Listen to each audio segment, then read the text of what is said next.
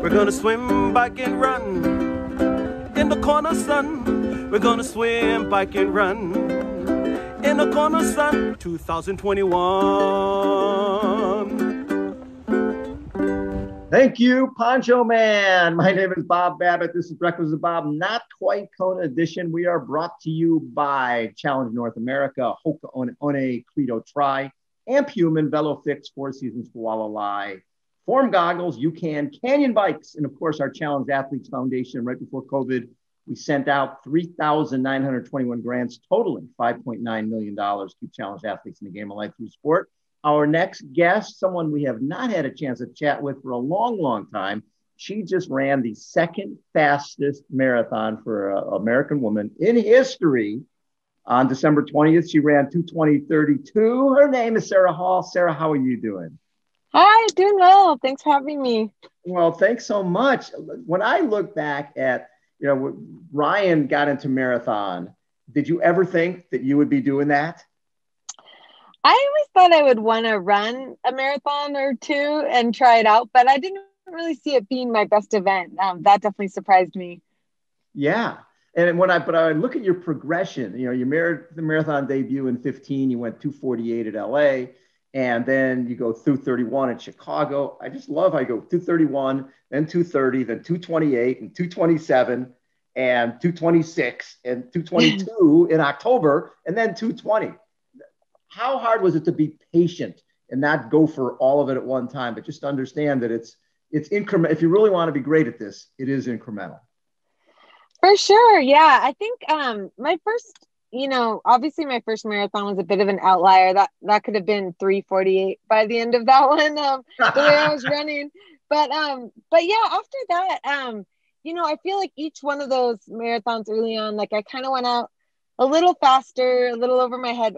I ran what I thought I could handle, but really the marathon is so much about not just the cardiovascular fitness, but the pounding on the legs. Yes. And I feel like coming from the track, that took me a long time to get my legs durable enough to be able to run that second half at the same pace. And so yeah, I think, but definitely it was definitely encouraging having those incremental gains. And I think that just gets really addicting where you're improving and it's, you just want to keep improving. You want to keep seeing how far you can take it. And so yeah, I'm really kind of shocked I've been able to keep improving at 37, but definitely plan to keep getting faster if I can.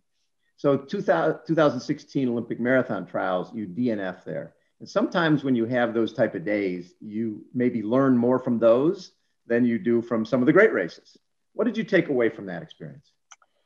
Yeah, the biggest takeaway there, I mean, unfortunately, the two times I've run the marathon trials, it was like the most extreme situation. So in 2016, yeah, we had the extreme heat, and that definitely has been a weakness of mine.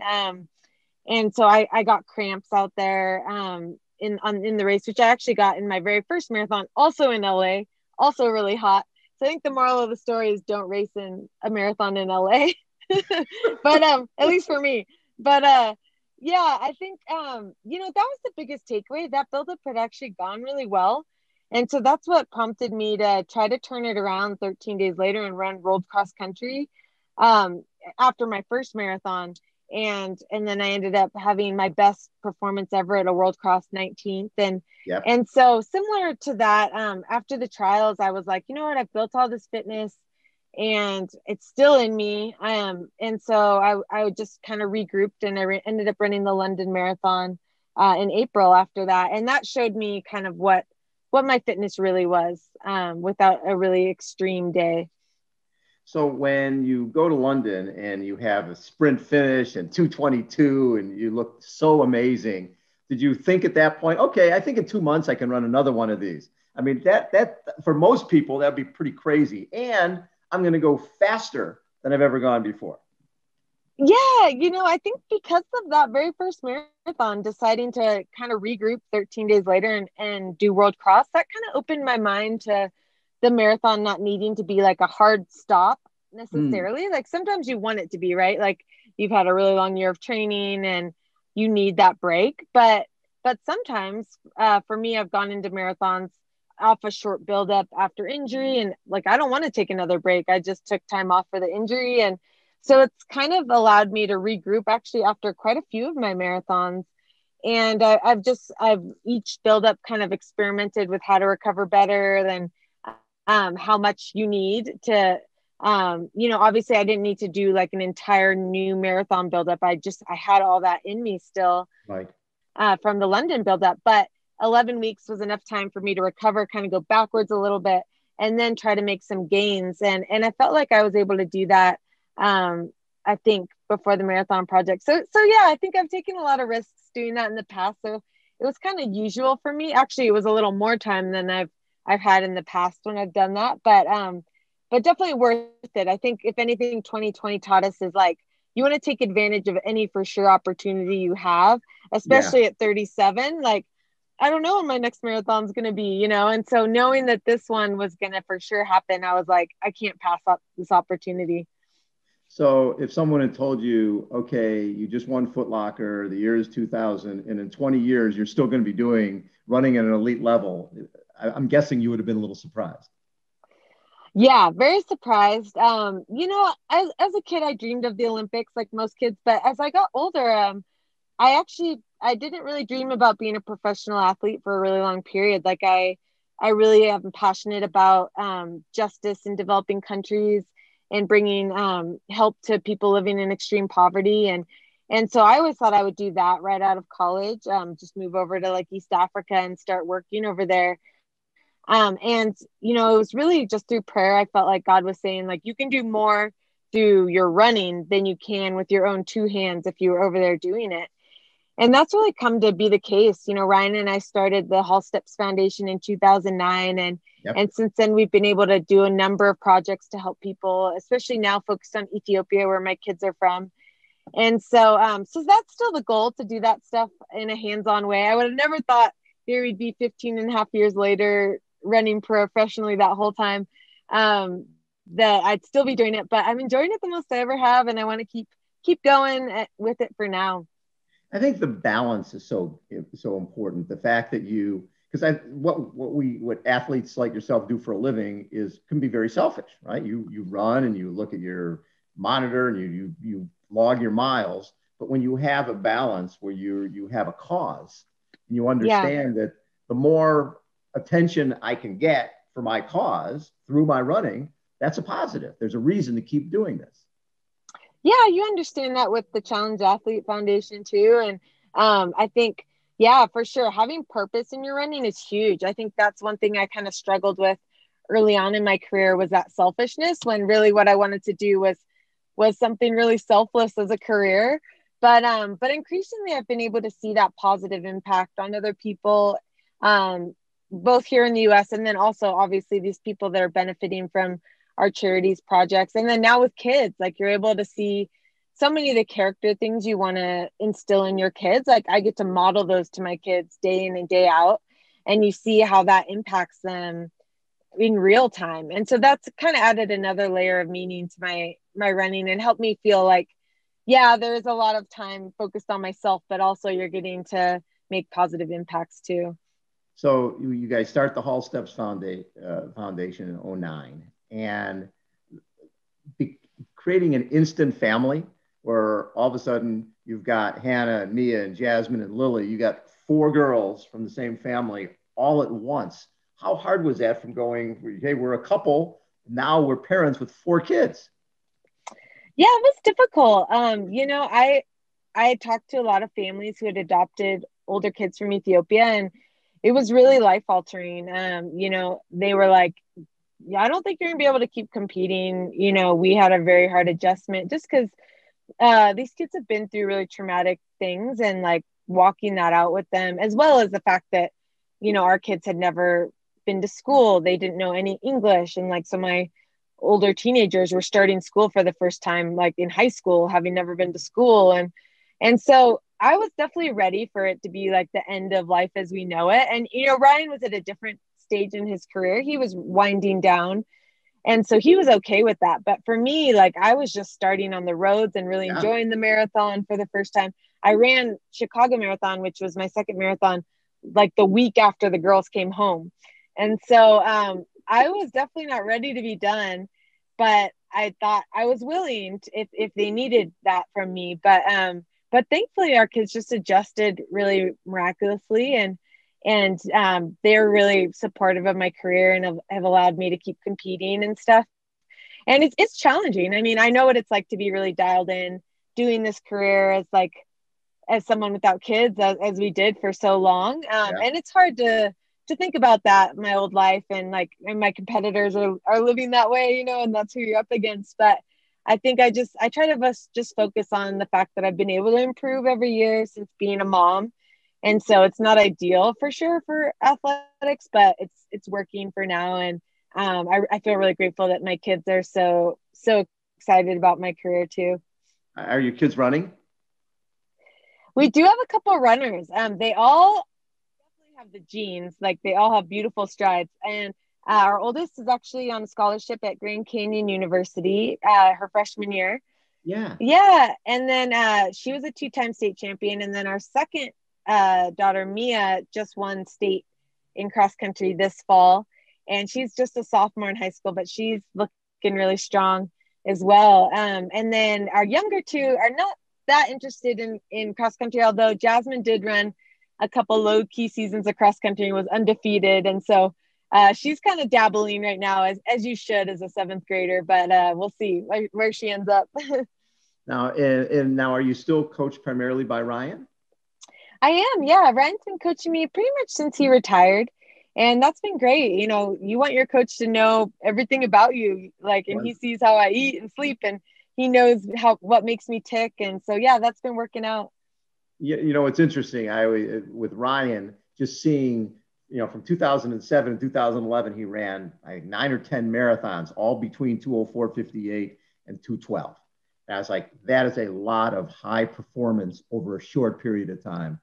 And a lot of times a coach can either sort of follow in their own footsteps, or they look at maybe some mistakes they might have made and they become better because of it.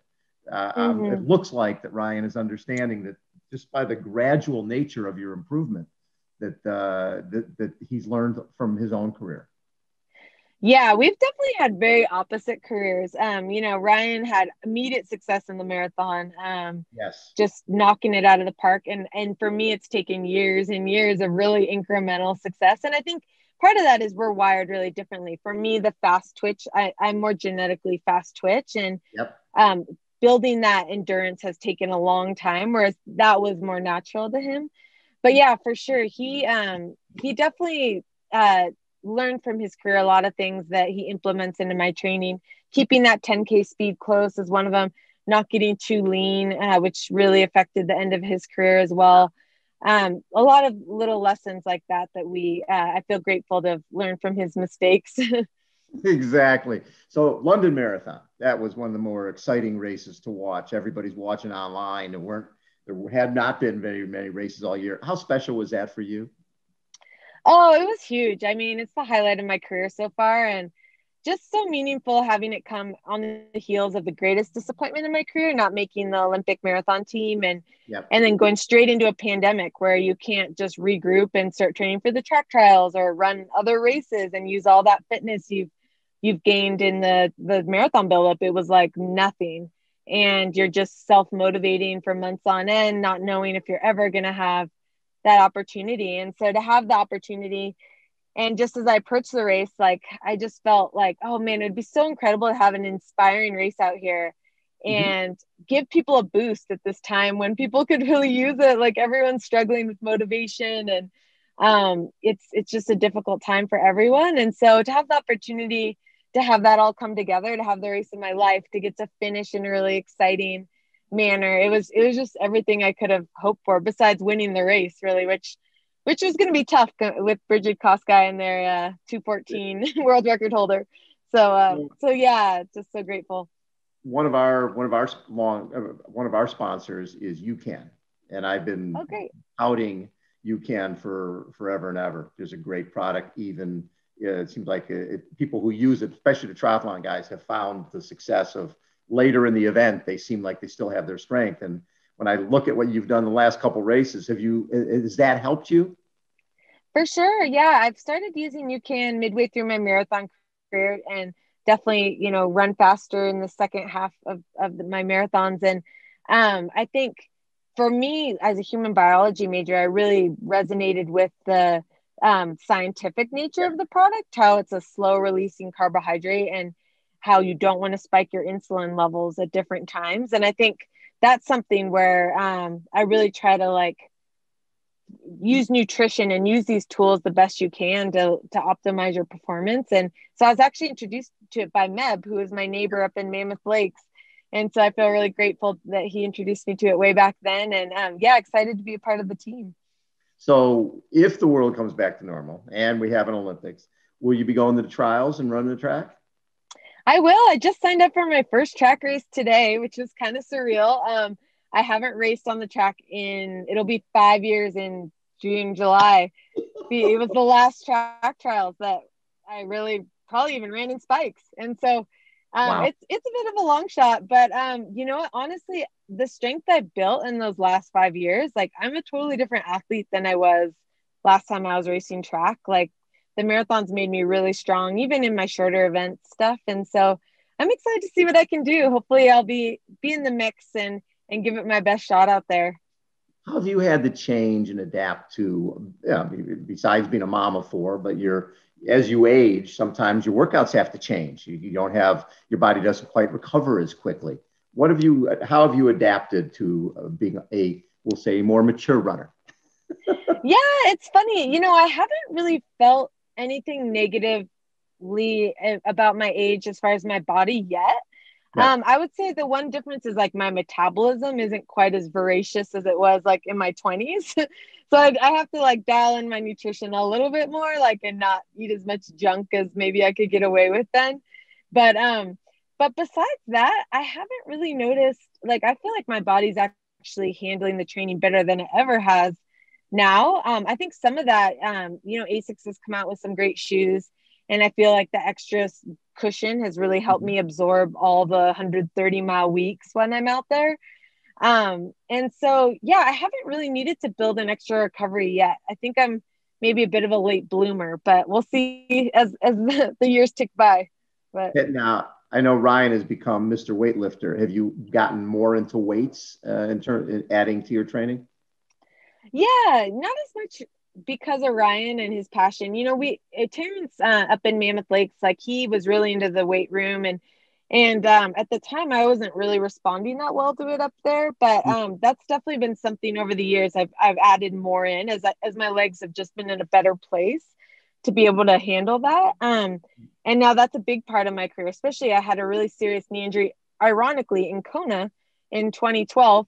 And Really? I tripped on a lava rock, and on a pipe that was sticking out of the ground, and sliced my knee on a lava rock, and it cut through my quad tendon and broke my kneecap. Oh my God. It's taken me a really long time to get strength back in that leg and get my stride symmetrical again. And so actually the weight room's been really important to that. And I've noticed a big difference just each year I can get my stride back. That's helped my marathons for sure.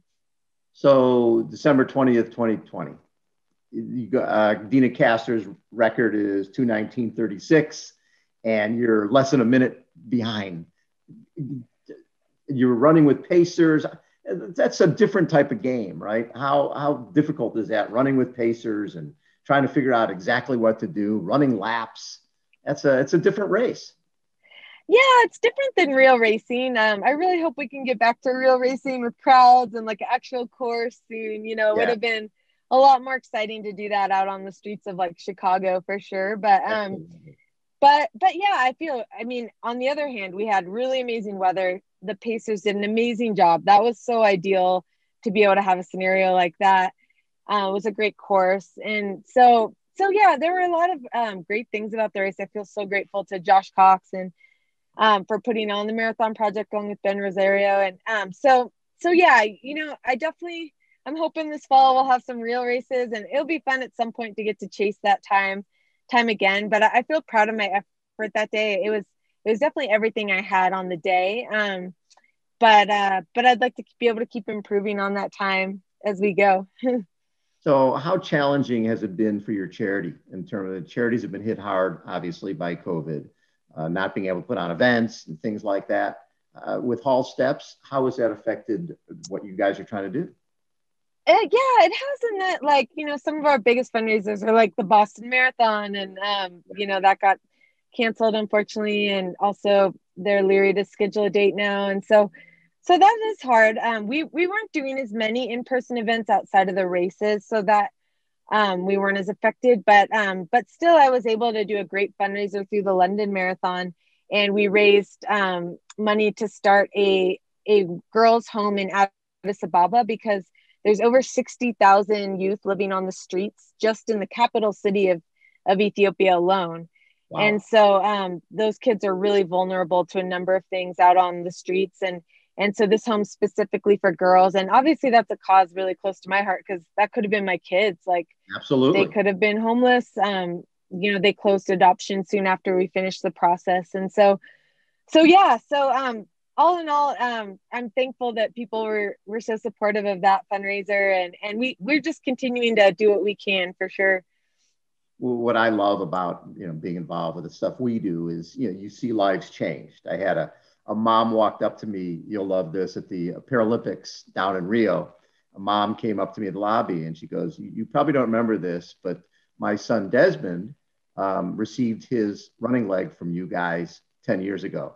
And tomorrow he's running the finals of the 200 meters on the track. Those are the moments that mean so much, right?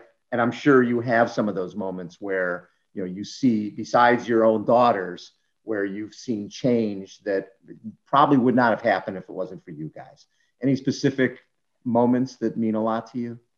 Yeah, absolutely. It's really impactful to go to the hospital we built in Kenya, along with Wesley Career, who's Boston Marathon champion. We built that in his hometown because his brother died of a snake bite, really tragically, but that could have been easily prevented if they had had something close. And so getting to go there and meet all the people in the community that just profusely thanked us for bringing that to the community, it really does hit home. Sometimes when we're over here halfway around the world, you're kind of detached from the impact sometimes. And so it's been really special to spend more and more time, especially over in Ethiopia. I've just fallen in love with training over there, but then it's also kept that connection to the cause really alive. And it makes me more inspired to do more, to fundraise, to be an advocate for this cause when you're seeing it firsthand more often. Have your daughters been back since they were adopted? Yeah, we went back one Christmas break and an entire summer. So that was really awesome. We actually thought about going this winter, but with COVID, we decided to postpone it. But we're really hoping to get back there for a really long period of a couple months as soon as we can. Love it. Hey, Sarah, thanks for taking time. And I love what you guys are doing. I remember, I think we did a cover shoot with you and Ryan just when you were launching yes. For Competitor Magazine back in 2009, just when that yes. was. And it was like at that point, it was just an idea that you were hoping would catch on. And look at that's 11 years later and everything you've done now. Talk a little bit about how many, you built a hospital. What besides building, that's amazing in itself. How many people do you think you've impacted with what you guys have done so far? Oh, I don't know. I've never really added that up. I know that even before we started the Hall Steps Foundation, we were helping bring clean water with World Vision. And I know they estimated that at over 1 million people bringing clean water at one point, which was pretty incredible. And Team World Vision is still doing awesome stuff with that. And yeah, one thing we're doing a lot is micro lending to especially female business owners. So it helps them be able to start a small business to provide for their own family and bring in an income. And then they repay the loan and that gets paid to someone else so they can start a business. So it's not even a handout. It's like just a hand up to be able to have the seed money to provide for their own family and give them the dignity to do that. And so, yeah, I've never really counted it up, but I'll have to do that sometime. You guys are changing lives every day. There's nothing better than that. Congratulations on everything you're doing. Give my best to Ryan, and thanks so much for taking time. Yeah, of course. Thanks, Bob. Sarah Hall's been our guest, everybody. Again, Breakfast with Bob, not quite Kona edition. We will catch you next time. See ya.